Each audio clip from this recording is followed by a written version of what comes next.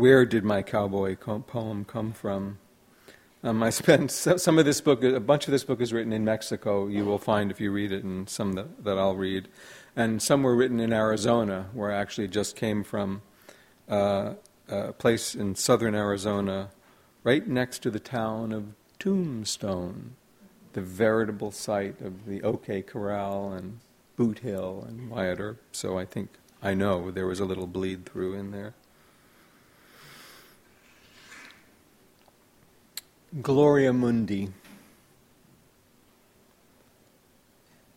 Once I was an old man with wind in his hair, pulverized by the air. That wasn't fair, so I crawled back over the bridge to where the beautiful knights dance like bears, and sidling up to the professor of youth, who was seething to see me unspooled, tamped furrows, sat down in my former spot with a heft of purpose, and with my eyes now sparkling like fresh cream, started to sing, "Attention purifies the vagrant mind," as if it had been peeled out of a hymnal from my childhood.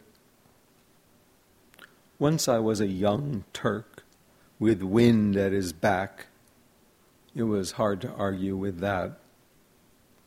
Once I had a tunic of cobalt blue, a twilight cape, a dark kimono.